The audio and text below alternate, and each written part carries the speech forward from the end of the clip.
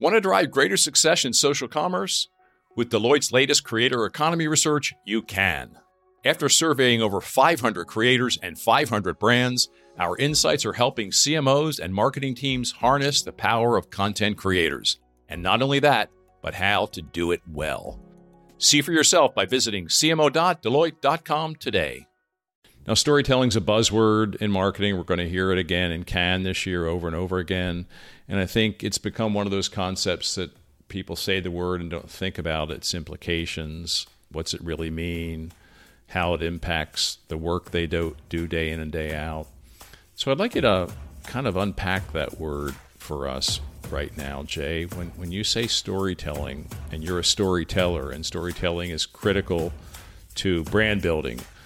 It starts with elevated ingredients and food that no one else could serve at this level. So we're really a fine dining burger in a fast casual environment. And if people knew the extents to which we work to bring the best ingredients in the world, that's my job as a storyteller that I feel like I don't do a good enough job of, is letting people know that. I've been to the farms. I've seen where we get our cattle, our pork, our chicken, et cetera. And those are the places that if you eat meat, you would want your protein sourced from where we source our proteins. And that's a story I think about trying to tell all the time. So those elevated ingredients are first. Second is being an asset to the community. So you've probably heard me say this before. When someone says, that's my Shake Shack versus a Shake Shack, I know that we've kind of, we're in a good place. When they say, well, my Shake Shack's the Upper East Side, or my Shake Shack is Short North in Columbus, that's a great place because we don't feel like a chain. We feel part of that community. And the fact is, it's true. We are local. Like our general managers run those restaurants like their own restaurant.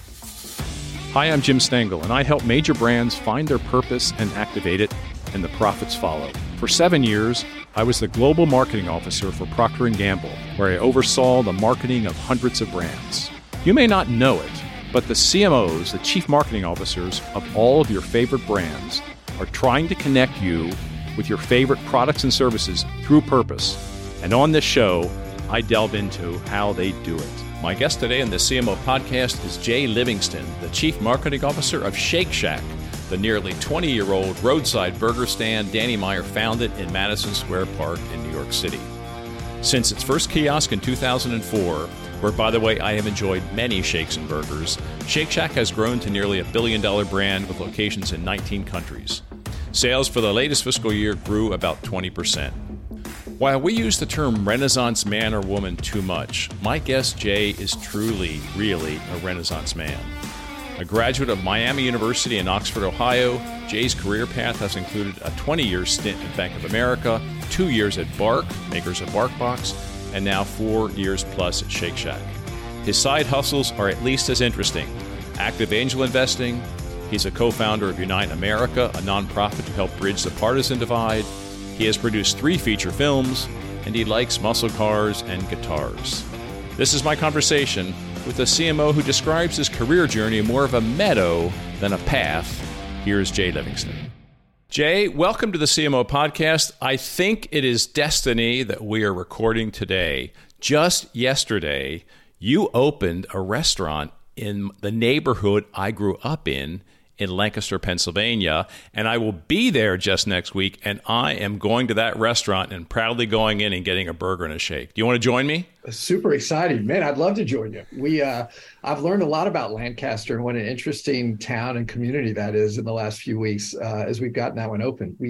We had a line of 100 cars at the opening 2 days. I guess that was yesterday. Yeah, so we've been really excited to be there. Yeah. No, it's gonna be well received by the community. That's great. Believe me, there will be lines for months, maybe even years. It's right by the Wegmans, too, which is a great location for you. Yeah. Interesting, such a tourist-oriented community and a place where a lot of folks go, both from out of town. Mm-hmm. You may know there's this huge basketball facility and multi-sport facility they built there now. And just a very interesting, dynamic area. So we're really excited to be there. Well, it's also destiny, I think, we're recording today because about a week ago, a little more than a week ago, you delivered a commencement address at Miami University College of Arts and Sciences. I watched it on YouTube. It is wonderful and it is hysterical. So I highly recommend it. But I have to get you to talk about two concepts that you shared in that speech. And the first concept is Barry doesn't shake hands. And the second concept is the life triangle. So could you take us through the Barry doesn't shake hands story? Well, one is when you get, asked to do a commencement speech like that, you're super excited about it for about 2 minutes, right? And then you start to think, wow, what am I going to write this speech about? Particularly like, how do I just open and bookend the speech? And so like a lot of marketers, my brain sort of thinks in stories. I mean, I'm a natural storyteller. Mm-hmm. And I thought, well, the last time I was standing in that place was when I was introducing Barry Manilow to, 10,000 people at Millett Hall. And you, of course, went there in the 90s, right? Went there in the 90s. And we had a student-run concert board. The only one, I believe, in the country at that time. We had our own P&L. We managed the budgets. We managed the production, the bookings. And during my 4 years, we had Parents Weekend shows, Bill Cosby, James Taylor, Jay Leno, and then my senior year, Barry Manilow. So I thought, when you're that age, you have these distinct memories. And I had a very distinct memory of Barry walking into basically underneath the stadium with his manager into the facility. And it was customary for us to greet the artist. And so I walked up and I stuck out my hand and I said, Mr. Manilow, so excited you're here. Welcome to Oxford. And he had mirrored out sunglasses and a big trench coat. And he just looked at my hand. He didn't move, did not reach for it. And his manager leaned in and said, Barry doesn't shake hands. And Barry doesn't shake hands became synonymous with rejection, a line of rejection amongst my friends. So we would say, I asked this girl out the other night. What'd she say? Barry doesn't shake hands. So that became kind of this line that we just used as sort of a funny form of rejection. And part of the speech at the end, I sort of wrapped it around and said, I talked about resilience in the speech and life is going to be challenging. Everybody's going to get hit in the mouth. And Barry's not always going to shake your hand.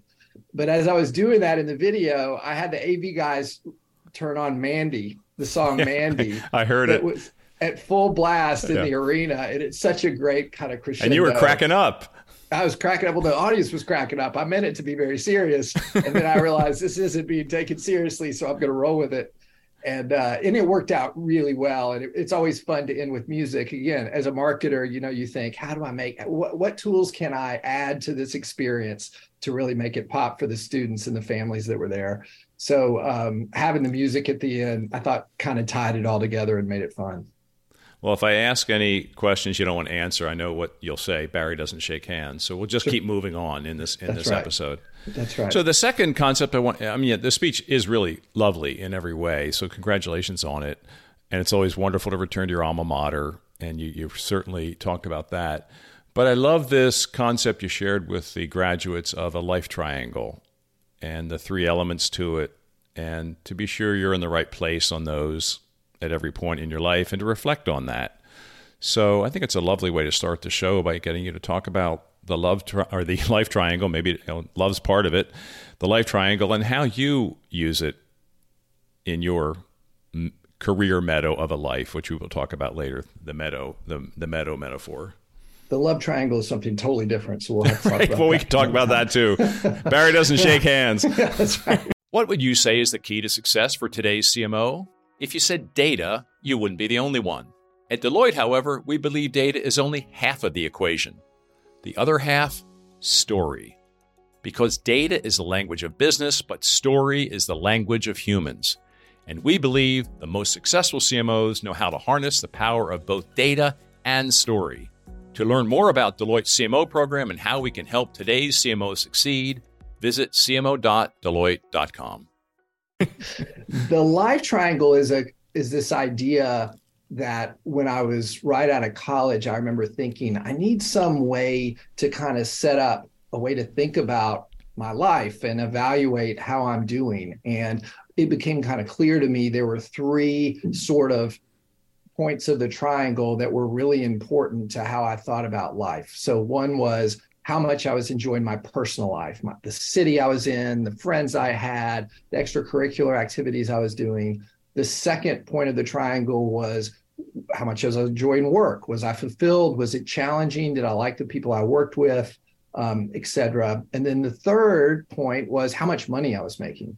And, it's funny, that's sometimes regarded, as I've said it lately, as a little bit crass, but the reality is, especially at that age, how much money you're making is a big part of basically, it's a big part of your life at that point. Mm-hmm. And so what I was always striving to do is understand where I sat on each of those areas and understand the trade I might be willing to make. So I might get a job where I'm going to go learn a ton. It will be a fascinating job, but it would be somewhere in a city that may not be my first choice and where I don't know people. And would I be willing to make that trade, or go take a job where don't really love the job, not learning a lot, but I'm going to bank a ton of money for a couple of years, and that's going to give me optionality down the road. So I just think it's important. It's a good framework, I think, for someone to think about how am I doing on each of those measures of the life triangle. And obviously where we'd all like to be is to have high scores on all three, but that rarely happens. Even as you get older, that rarely happens. And just knowing where you are on those, I think is kind of a helpful framework to think about your life. How do you feel about where you are on those today? It's a very good question. I love my job. I love the people I work with. We'll talk about that, but I'm sort of fulfilling a lot of my kind of life goals on the career that I have right now, both with Shake Shack and some of the things that I do that are job related. My personal life, I just think New York City, when I look back at the top 5 best decisions I've ever made in my life, moving to New York City 15 years ago was probably number 1 or 2. And it opened up a tremendous amount of doors personally and professionally, but there's just so much to do in this city, so many dynamic, interesting, diverse people that you can easily put together and mingle with in ways that most cities just doesn't happen. And then, hey, I'd love Shake Shack I'd love our stock price to keep moving higher. We're doing okay at the moment, but, financially, I've been really blessed to be able to work for some companies that have done a great job. And it's not cheap to live in New York, and it would really not be cheap to raise a family and so forth. So that is something you have to keep an eye on. But I'm feeling really happy with all three. And if you'd have told me when I was 25, if I'd get to that place, it would have seemed very daunting at the time. Yeah, for me too. Hey, speaking of the life triangle and the 3 corners of it, your founder and chairman, Danny Meyer, seems to be doing pretty well on all 3 of those. I've had the great pleasure to meet him in the past and to get to know him a bit. We did something together with the Lexus company, and just he's so personable, he's so wonderful, he's such a lovely human being. So I'd just like you to riff a little bit as we get started here about, I know he's not your CEO. We'll talk about him in a minute. But what areas of marketing and branding do you occasionally talk about with Danny, if you do? Danny's chairman of our board, and Danny's just a special human. I mean, he, for instance, right after I gave that commencement address, sent me a note immediately. I'm not even sure where he saw it. He watched it, sent me a note. He gave thoughtful commentary on how the speech went. And that's the kind of person Danny is. You've probably been around these people too. You may be one of them.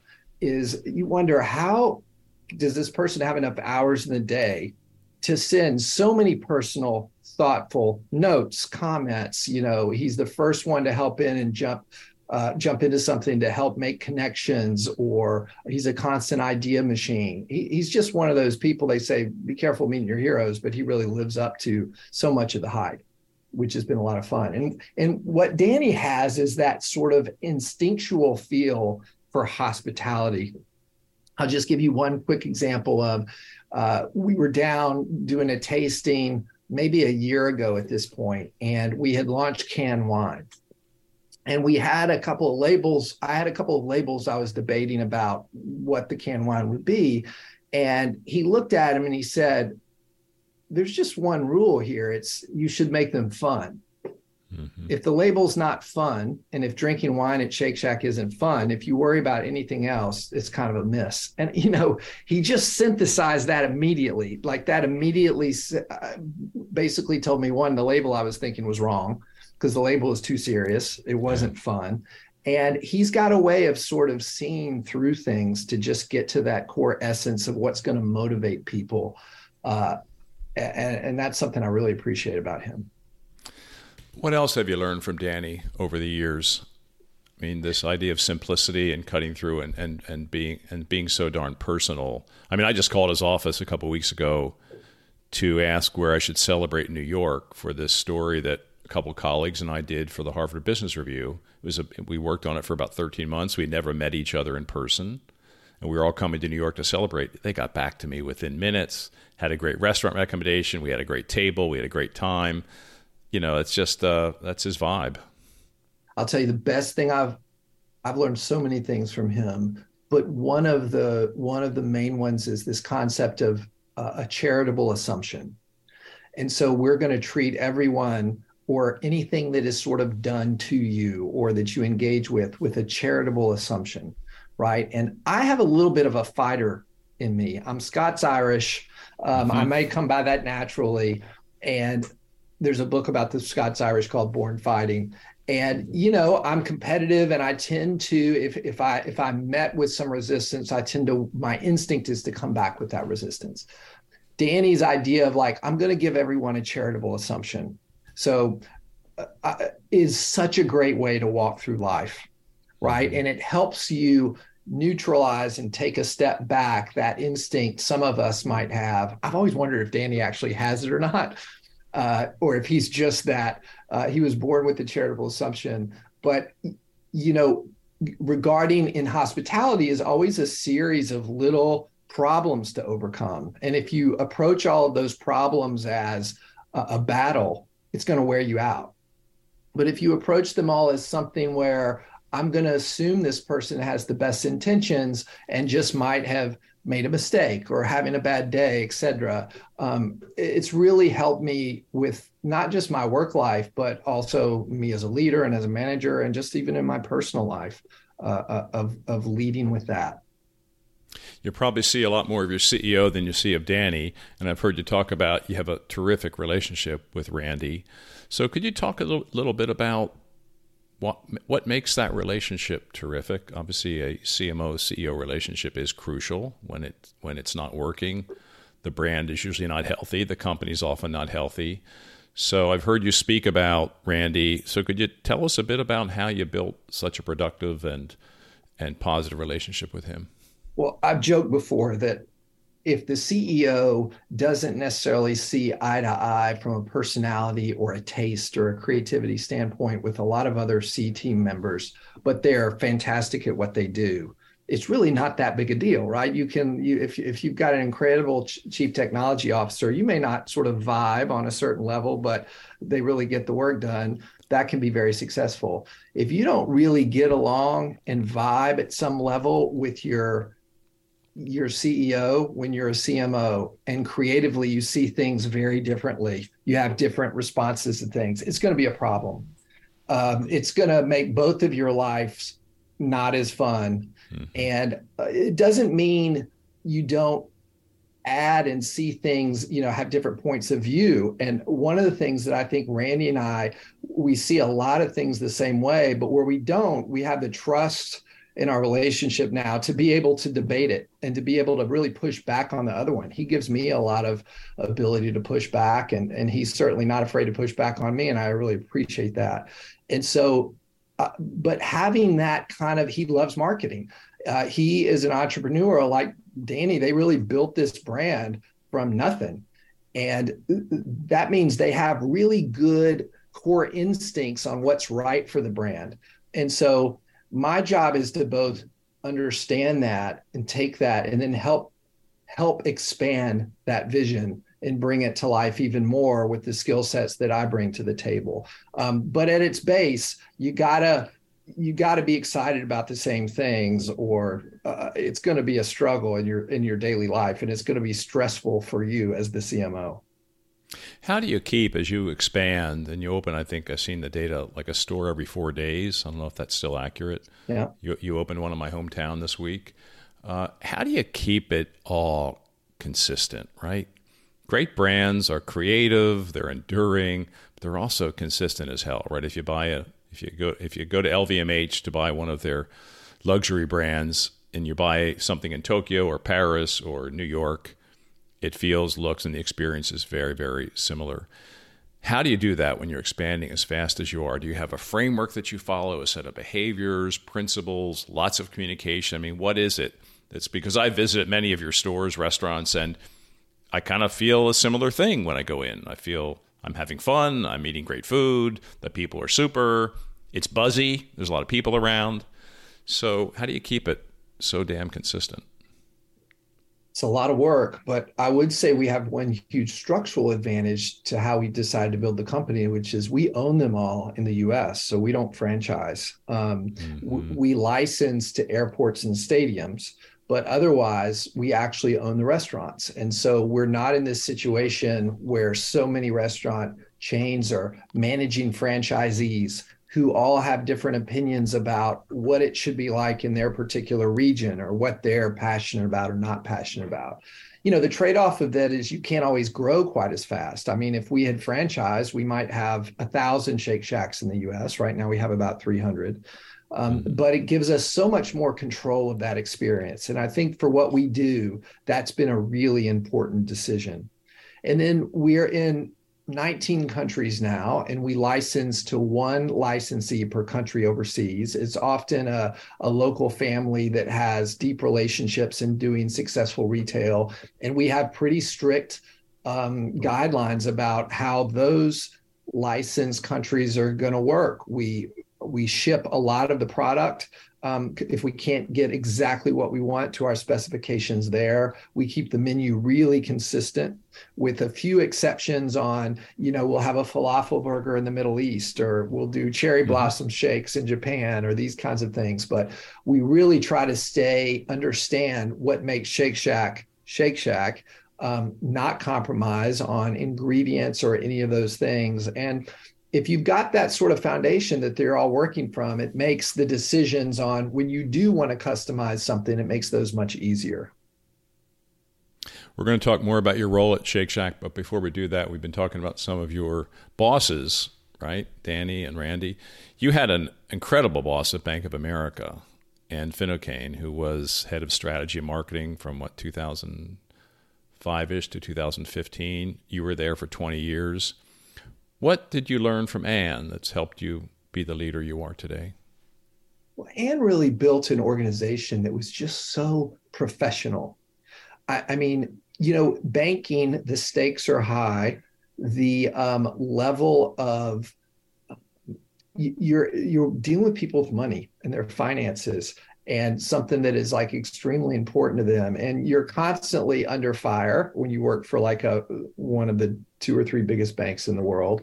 And what I thought Ann built was an organization there. And we had a couple of really good leaders of the marketing org before Ann too, really raising people's game, learning to say in each of these functions of marketing, I want the top level of professionalism we can find. We worked with the best agencies in the world, no matter what that function was, if it was your creative agency, your digital agency, your PR agency, et cetera. We had high standards for everything around sports marketing, or if we did anything on the ground engagement wise, everything we did in the digital sphere was really top notch. So you kind of learn, okay, this is a level that this is how to do things at a very high level at a very massive organization. And that served me really well when I went on to work at growth companies down the road who were all about being scrappy and fast.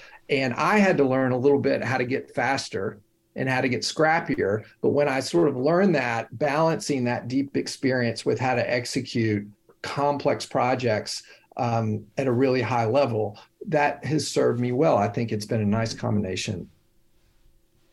You are Shake Shack's first CMO, and when you joined, this was already kind of a hot, growing brand. Why 4 years ago did they decide, Jay, that they needed a CMO? I think they realized they had hit that point of growth where what had gotten them to that point was not going to be where they needed to go from there to really scale and scale the business. And, when you start to really ramp up that hockey stick kind of growth, you want to professionalize the group. And I think that's what I was brought in to do, which was really professionalize and think about, okay, how do we keep our creativity, but also put some processes in place that are going to keep us on the road? How do we bring guest insights and analytics and data into more of our decision making? Because we had always been purely instinctual. And what I've said in other podcasts and places, we like to be instinct led and data supported. And when they asked me in the interview, who would be the first hire you would bring onto the team? And I said, I will build a guest insights and analytics function. Because right now, if I walk in to Randy's office, the CEO, and we both have an opinion on something, I know how that's going to go if I don't have data behind my thinking. And so we've really built a great function around understanding our guests much more. And we still want to lead with instinct. We don't want to follow the crowd. We don't want to be a company that does things by focus groups. On the other hand, data helps highlight opportunities for us. It helps keep us from making a mistake. And it's really, I think, given us a lot of balance to that sort of instinctually led approach. Now, 4 years later, you've built out guest analytics and insights. How else is marketing different from when you joined 4 years ago at Shake Shack? What capabilities have you built, and what kind of things have you focused on with your team? Well, I really told Randy at the time that I never really want to be the marketer where someone just hands me a product and goes and says, sell it. And then when it doesn't sell, or if it doesn't sell, it said, well, we didn't market this well enough. We didn't have a product. I have a background in product development too. So I really asked, our deal was, if this goes well, I would like to also add our culinary and menu innovation to my team so that I got to oversee the product. So we could do something that I call really building marketing into the product. So instead of being handed that thing to go sell, we start from the very beginning and say, what's interesting about this item? And I'm not somebody that gets in there and says, oh, the mouthfeel of this is wrong or the acids aren't balancing. But what I am saying is, what's the story behind this white truffle burger, let's say, that we're going to do for what we call an LTO, which is a limited time option. We're just ending what's been a really successful run of that white truffle burger. And as if building marketing the product is all about, all right, what is it during this time in the economy that are going to make white truffles really interesting to people? Well, it's tough out there, right? And white truffle is like one of these little affordable indulgences that we can really bring to the world and portray it that way. Like, we had a billboard that said, I've ever done a couple billboards ever, and it said truffles in this economy. And we were sort of playing off this idea that you could still have that affordable luxury. And that, to me, is building marketing into the product from scratch and being able to oversee that function along with the digital guest experience, the Shack app and web and all those things that I oversee. We really get to build that soup to nuts guest experience. And I think it gives us a big advantage. I have heard you talk about the importance of being accessible as a CMO. And I have to say, when I was at P&G, I was sometimes criticized for being too accessible. I was out there a lot. I was very open to people and to interruptions and to ideas. So it's something I, worked to balance. So just any insights from you, Jay, and how you manage that, being accessible and still getting the work done that needs to be done as CMO of a fast growth company? So I read, I think it might have been a Harvard Business Review article, but I read years ago that the two qualities that people most want in a boss, and this was for CEOs, but really any boss, were reliability and accessibility. Mm-hmm. And I thought that was so interesting, right? Because you might say, if you didn't know better, well, I want a visionary boss, or I want a super smart boss, or I want a boss that is constantly driving the team forward. But then when I even thought about my own personal experience, reliability being, does this person do what they say they're going to do? And that's really how they define reliability in that study, as I recall.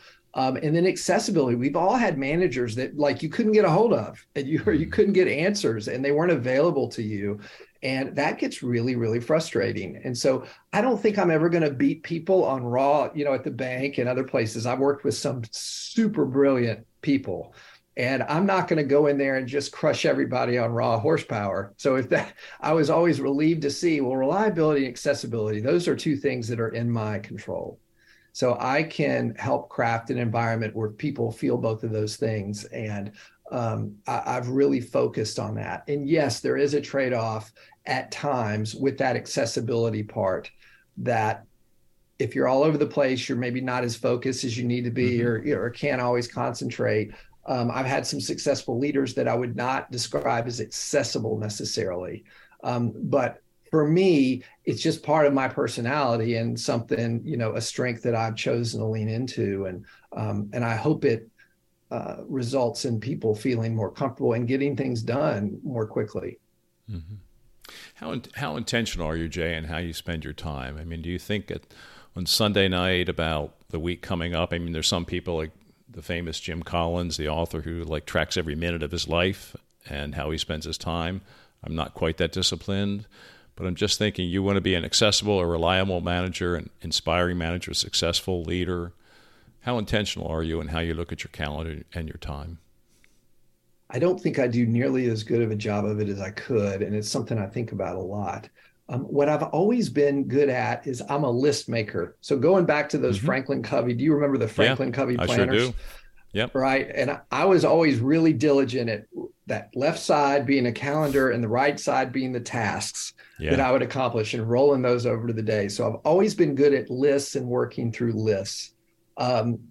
And so that right there, I think is a helpful combination of being good with time management.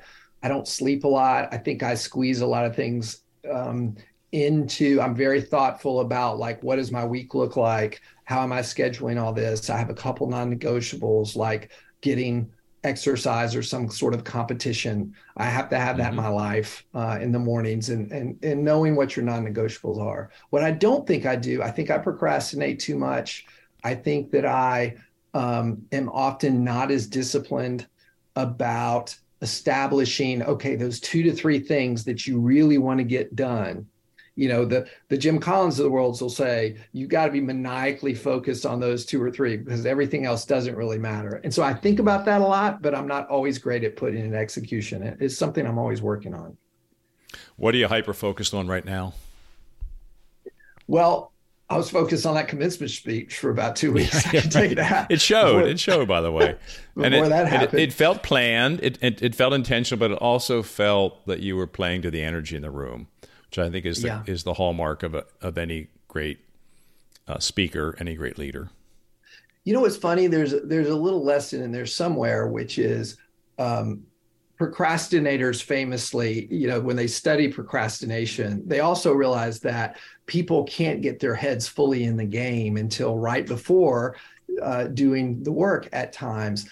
I actually was writing that speech up until 20 minutes before I went to the arena, which is why I actually read it off a laptop, because I was still typing the speech in. And I got a bunch of stuff in the last 12 hours of even arriving on campus that I think helped it feel fresh and topical, if it did. And as a marketer and a storyteller, that's such a big part of it, is not feeling canned, right? Of feeling that you're touching the moment. And so the trade-off of that is when everything happens at the last minute, it can both stress you out and the people around you out quite a bit. And so I think of that a lot in life, of how exactly can you keep that spontaneity within what you're doing, but also do it in somewhat of a planned manner. Now, I listened to a lot of talks you gave, and I read a lot of things about you in preparation for this, in addition to the commencement speech. And I would have to say the word you seem to use most often is storytelling. And you've already used that in this discussion when you talked about the product and building the story in early on to the product. Now, storytelling's a buzzword in marketing. We're going to hear it again in Cannes this year over and over again. And I think it's become one of those concepts that people say the word and don't think about its implications. What's it really mean? How it impacts the work they do day in and day out. So I'd like you to kind of unpack that word for us right now, Jay. When you say storytelling, and you're a storyteller, and storytelling is critical to brand building, how does that come to life with you? How does it affect how you work? How does it affect how you see your role as CMO of Shake Shack? I think what great storytelling does is it elicits emotion of some kind, right? It's not just about sharing information. We all know that great stories make you feel something. It's funny, some of my side hustles that I've done is I've executive produced a couple of films. I've got involved in some political stuff. And part of that is those are all cousins to good marketing. Like I think if you've ever, you've shot a lot of commercials in your life, a commercial is just a mini film, and the best commercials really make you feel.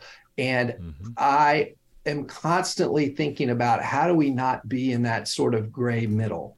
And it means taking chances. It means sometimes risking offending or risking causing some controversy, and knowing who you are and what your guidelines are become really important if you're going to be in the provocative storytelling game. But ultimately, it's about emotion, and it's about, I want people to say, I love Shake Shack. If people say like, oh, it's a good value oriented meal, that's not who we are. And that's not what I'm going for. I mean, we're really all wanting to create with a hospitality touch or an amazing burger. We say it's not about the food, it's about creating an uplifting experience at Shake Shack. And so that experience, that word experience and uplifting are very intentional. That is almost, you've been a part of a story, if you feel that way. And that's just kind of the core of everything we do and everything that I enjoy doing. When you think about the Shake Shack brand, are those the kinds of things that you want to see differentiation on? Uplifting experience, loving the brand? Are those the kinds of things that you track and that you measure in terms of your success of building the brand? Yes, for sure. One of those is, it's not just about the food, it's about an uplifting experience. We really have three, right? Our food raises the bar. It starts with elevated ingredients and food that no one else could serve at this level. So we're really a fine dining burger in a fast casual environment. And if people knew the extents to which we work to bring the best ingredients in the world, that's my job as a storyteller that I feel like I don't do a good enough job of, is letting people know that. I've been to the farms. I've seen where we get our cattle, our pork, our chicken, et cetera. And those are the places that if you eat meat, you would want your protein sourced from where we source our proteins. And that's a story I think about trying to tell all the time. So those elevated ingredients are first. Second is being an asset to the community. So you've probably heard me say this before. When someone says that's my Shake Shack versus a Shake Shack, I know that we've kind of, we're in a good place. When they say, well, my Shake Shack's the Upper East Side, or my Shake Shack is Short North in Columbus, that's a great place because we don't feel like a chain. We feel part of that community. And the fact is, it's true. We are local. Like our general managers run those restaurants like their own restaurants. And so that's a big part of it. And then that third thing is that uplifting experience that comes through a combination of, yes, is your hot food hot, cold food cold? Was the order accurate? Did it taste really good? But it's also, did I get a touch somehow in the restaurant where somebody dropped my kid a little cup of custard because something wasn't delivered quickly? Or do I love the design of what's happening in the restaurant, et cetera? Those are the things. When we get those three things right, we're in a pretty strong position. I also found in my research a couple zinger quotes from you, so I want to talk about maybe two or three of them. The first one is, the bigger we get, the smaller we need to act. Tell us about that. That is a Danny quote initially. Randy might be upset at me. It might have been Randy's, but I think that's Danny. And it's just this idea of we cook everything to order. We want to be local and part of the community. And that means as you get big, you've got to be really careful that it just doesn't start to feel industrial. That, there are very few scenarios where, the best food experiences many of us will ever have is that local mom and pop restaurant where we got delivered this incredible meal with love and with a taste of what was going on locally, and we had a great environment, and that's what we strive for. And so I think that's always a little bit of a caution of like, let's don't get too big so that we lose being able to deliver that personal, close experience. Next quote, mine has been more of a career meadow than a career path. And you talked a bit about that in the commencement speech, and I love the thought. So tell us about that quote. Well, the advice to me when I was really struggling in college to figure out, quote, what I wanted to do, everyone was asking me, what do you want to do? And I had friends that knew they wanted to be an accountant, or they wanted to be a doctor, or they wanted to be a lawyer. And I was just not in that place. I was curious and interested in so many things. I was a liberal arts major, and I really loved all my various coursework. And I was struggling with that because it wasn't pointing me any one place.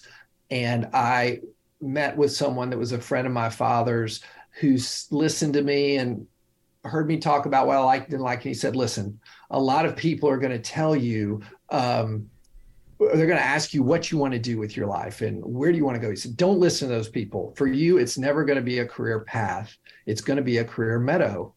You're going to wander the meadow. You're going to have to test different things and see what you like and don't like and explore those interests. And if you fill a lot of those in, you'll be fine. But that's going to be you. Don't frustrate yourself thinking that you're going to be one of these specialized things. And for those of us whose brains work that way, that is very liberating to hear that, and just takes a lot of the pressure off. So I've always regarded my career as a bit of a meadow. And of course it shows in the various places that I've worked, and the kind of functions that I've gotten to oversee. There's a lot of upside in that thought. Is there any downside?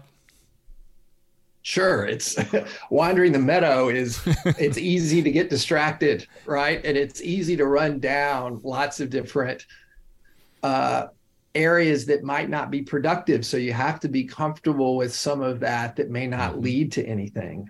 That gets back to some of that discipline around career planning. I don't think someone whose head works the way mine does is ever going to be someone who is just maniacally focused on that one thing. That'll always be a challenge for me. It's an important one that I want to balance with, but for me, I have to explore, and I use that to inform everything else I do.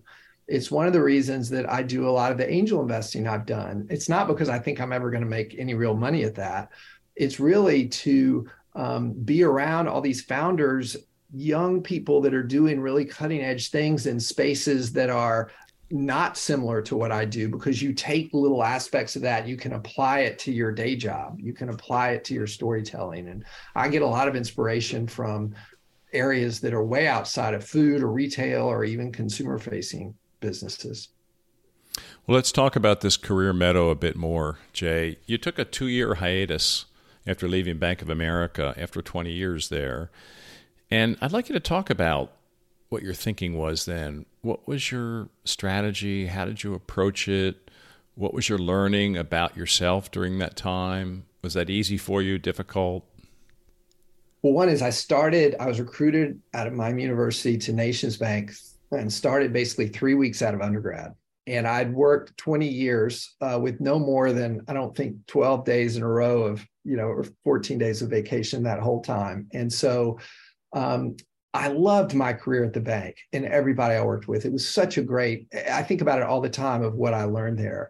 But after the financial crisis, we went from what was really a huge growth company. We bought 450 financial institutions while I was at Nations Bank, including one being Bank of America, and then changed the name to Bank of America.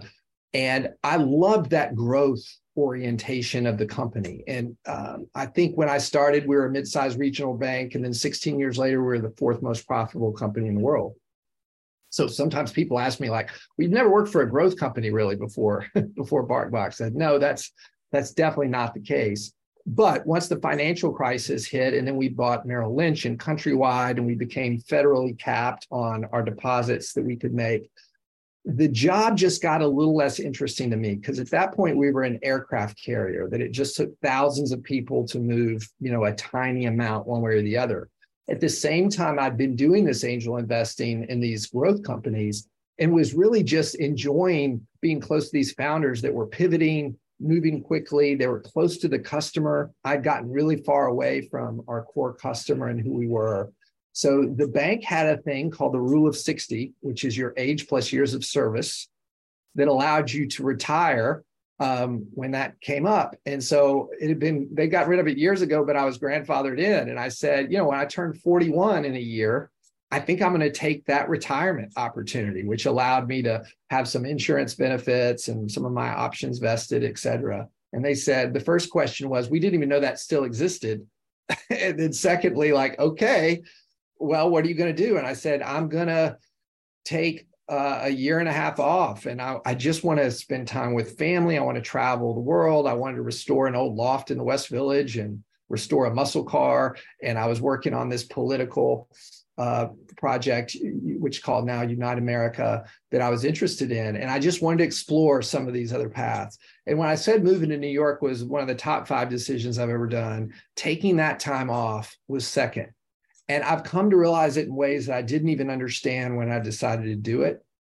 But, if we could all structure our life to have a couple of long sabbaticals, the value of having that sabbatical and stepping away and getting into another headspace, you can't do that in 2 or 3 weeks. And I did a lot of investing. All the travel I got to do, where I deeply immersed myself in places like Japan and Brazil and Montana, and you could just get into all these interesting places.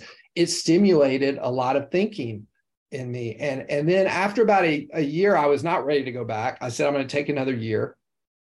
And then I was lucky enough to be able to do that. And then after about 9 months into that second year, I started to realize, I am missing a little bit of that fulfillment that I get from a career. I'm missing the paycheck too. But I'm missing being into something that I really control. I don't want to be a consultant all the time at this phase yet. And so I decided, I think it's time to jump back in and be a CMO somewhere. And so I had a bunch of conversations, and luckily some of that angel investing allowed me some credibility in that space. And I was able to go to BarkBox and be their first ever CMO, and learned a ton there. But that time off was really so valuable. And if we could structure our dream scenario, I do think everybody would get a hunk of time at some point in their careers. I've seen some people retire and they really didn't need to retire. What they really needed is a year or 2 off, but it's just hard to do that. If you were to take a sabbatical now, how would you spend it differently? Well, I'm a project person, so it wouldn't be completely differently. I've always got a bunch of projects I want to work on. I mean, I love old cars. I love architecture and design. Renovating an old loft was a great sort of foundational project to keep your attention that, in between the travel and everything else. I had to really spend time working on that. I think if I was going to take that, I think I'm super invigorated right now. I'm not feeling that need as much as I was. So I don't have that burnout feel. I'd love more time in the day, and I'd love to be able to still go spend a month in Japan again and cruise around there. But you can't do that easily and get deeply immersed in a very serious job. So I'm not really in that headspace where I would want to take a sabbatical at the moment. 5 years from now, maybe. And what I don't want to do is I don't like this idea of retirement. I just someone like you has obviously done so many interesting things throughout. I don't think we serve people well at all when you just say, I'm going to hang this job up and I'm going to retire and I'm not going to have that source of fulfillment, et cetera. I've got some friends that are financially lucky enough to being able to leave their jobs early, and now they're kind of missing it a little bit. So anyway, I have lots of thoughts about that. Would you restore my 1963 Alfa Romeo 2600? Would you do that for me as a side project? No Italian, no, because the Italian cars are in a completely another ballgame from American Muscle. Mine's a 1968 Pontiac Firebird convertible. Oh, that's a modern car. Yeah. So I thought I might hear Barry doesn't shake hands to that question. So that's kind of what you said, in other words. I'd love to ride it or drive it sometime. It's not operating right now. Yeah, like most good old Italian cars. Hey, I want to shift to the creative brief. You have a lot of side hustles and a lot of interests, and one of them is producing films, and you've done a few of them. What's your favorite film you have executive produced?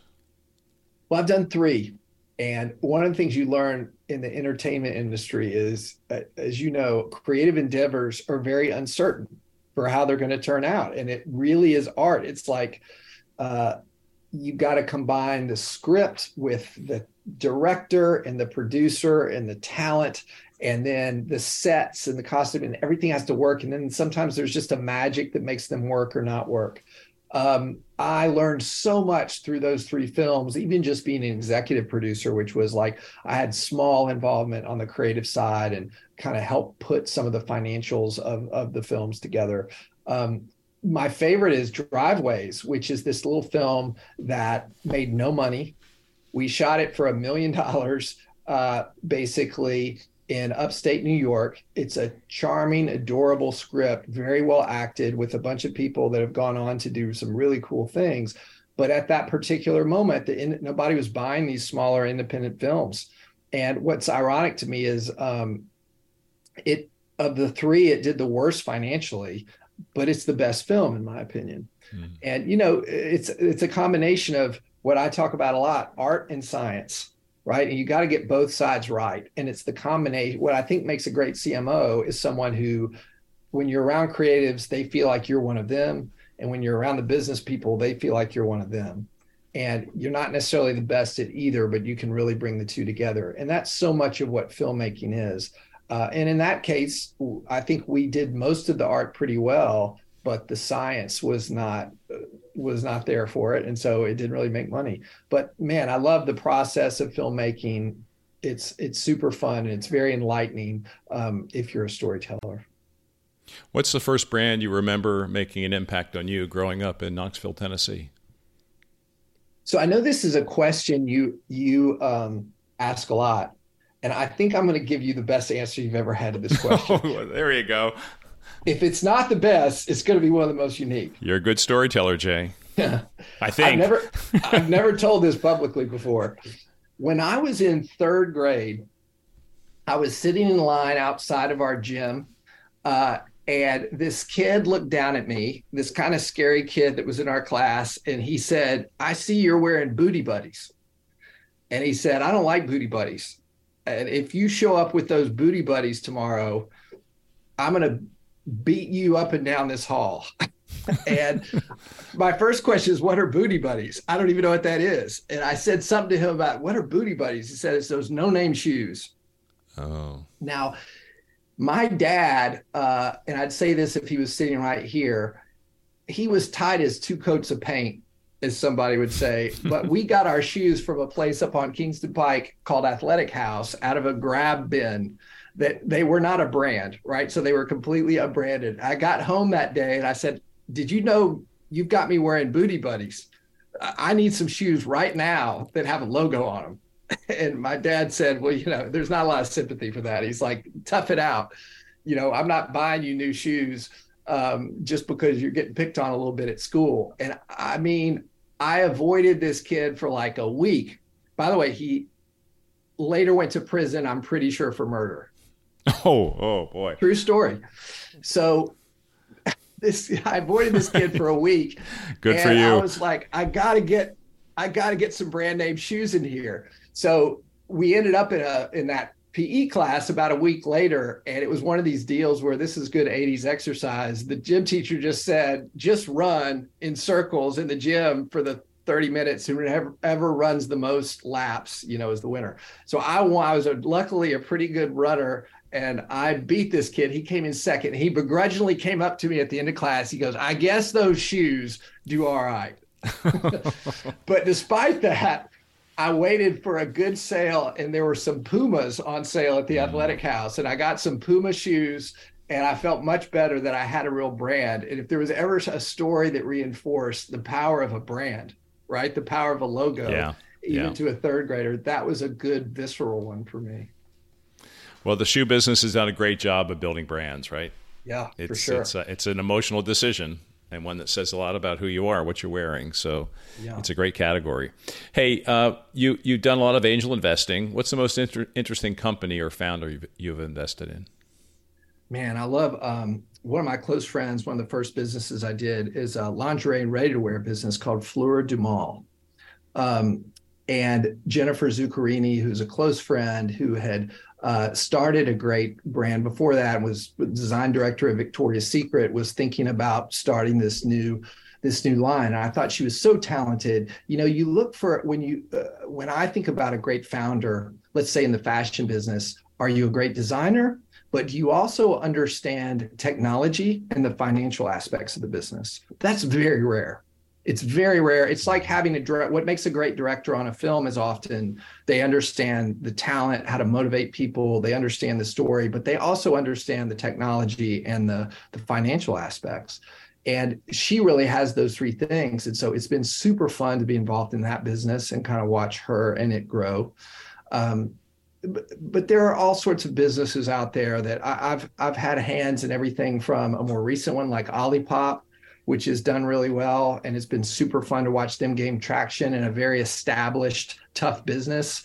If you go into if you're on the West Coast in Erewhon or anywhere else, a Whole Foods, and you look at that beverage compartment and see about 1,000 different brands in there, to stick out from that is so hard. And they've done an amazing job through a lot of really not just a great product, but guerrilla marketing and being really up to speed on things like TikTok and the creator economy. And, I've learned from that. I've learned from watching what those guys do. So having this range of different like industries and areas where people are investing in these kind of cutting edge things, I've enjoyed almost all of those, even a couple of them that have gone out of business, which is inevitably going to happen if you do enough of this kind of investing. You believe curiosity is a really critical skill for everyone. How do you keep building your curiosity skills? Reading is the best thing. I'm just always been a avid reader. I get up in the morning first thing and I go through all the newsletters. And this is where I don't think I manage my time as well as I could. I get too many and then I feel stressed about having to read them all. But I love reading not just the basic stuff, New York Times, Wall Street Journal, all those kind of rags, but also getting in a few weird ones here and there and listening to offshoot podcasts of people that are really into their specialties. I think that, if you listen to a great podcast, it should inspire a curiosity to want to go do something that you heard on that podcast. And that happens to me all the time. It gives me something else to explore. So I think reading is number one, and I think traveling is number two. Mm-hmm. And by traveling, even if you're a chief marketing officer or frankly any executive, the number one thing people don't do enough of, even the ones that think they do, is get out in their stores and watch your employee and your guest experience. And being out there, not just in the one down the street all the time, but in the one that's on the other coast or the one that's in the Midwest. And, I know you live in Cincinnati half the year. We're about to open in Liberty Township there. It'll be our first one in Cincinnati. We'll open a couple more there before long. But, you can sit in this New York City bubble and think everybody looks and thinks like you do. And it's not true. I have the benefit of growing up in Knoxville, Tennessee, going to college in the Midwest. And I really realized we're not going to change who we are when we go somewhere else, but we've got to figure out how to relate and connect to a town in the Midwest or a town in the Southeast in the same way we do in Brooklyn or in Queens. So that is something where the only way to do that is to get out and see it and realize, there's nothing better from combating bigotry or any of these things than traveling and seeing the way other communities and other countries and cultures do things. Yeah. So I would say reading and traveling. Yeah, agree 100%. Who has been the most inspiring person in your life? Definitely. I've joked a couple of times that I have like three gifts in life. There was, I don't hear it quite as much lately, but there was this thing for a while as people would ask you what your superpower is. Yeah, right. Yeah. And I always said, I think I have three superpowers. A very fast metabolism, which used to drive me nuts when I was younger because I couldn't gain any weight. And then when you work at Shake Shack, when you're older, you're like, hey, this is a pretty good thing. Yeah. 2 burgers and a shake, please. Yeah. The other one is judging character and quality in others very quickly. That ability in life, I think, has, which is both instinctual as well as pattern recognition, I think has served me really well. And the third kind of, I think, gift I have is just great parents. And so my mom and dad, to answer your question directly, they're probably my biggest inspiration because they had this great combination of, my mom is both smart and artistic, and puts those things together in a way that few people I've seen can do. And my dad was competitive and took no excuses about anything. And he was the ultimate in resilience. And so I got a nice combination of those two, I think. Certainly I picked up some bad habits too, but for the most part, they were probably the biggest influences realistically. Jay, this has been a wonderful conversation. I'd love to keep it going over a shake maybe sometime or a canned wine with the fun label. Yeah, new labels. You got to check them out. So let's meet at a restaurant in Cincinnati or Lancaster or San Diego or New York. How's that? I'd love to. Thank you so much, and thanks for taking the time and enjoyed your thoughtful interviews. That was my conversation with Jay Livingston. 3 takeaways from this one for your business, brand, and life. The first one is, do you have a life triangle that is important in your life? This is a concept that Jay went through in some detail. It's one that he tries to bring to life in his life. The triangle is personal life, career, and financial life. He tries very, very much. Sometimes they're out of balance, but he tries very much to keep them in balance because he thinks that keeps us very intentional about our life and our time. Second takeaway, a great leader is both reliable and accessible. Jay talked about how he has felt for many years that that's the criteria for being a great CMO and frankly for being a great leader of any kind, to be reliable, to meet your commitments, and to be accessible to people. When you're that kind of leader, you stay in touch and you can be counted upon. Third takeaway, curiosity. Jay's about as curious as they get. He has lots of side hustles which make him a more interesting person, help him in his mainstream career. He took a sabbatical of almost 2 years after 20 years at Bank of America to explore ideas, to renew himself. He is someone who thinks very, very much about keeping his curiosity skills honed. That's it for this episode of the CMO Podcast. If you found this helpful and entertaining, I would be so grateful if you could share our show with your friends. And I would be super happy if you subscribed so you can be updated as we publish new episodes. And if you really want to help, leave us a 5-star rating and a positive review on Apple Podcasts or wherever you listen. The CMO Podcast is a Gallery Media Group original production.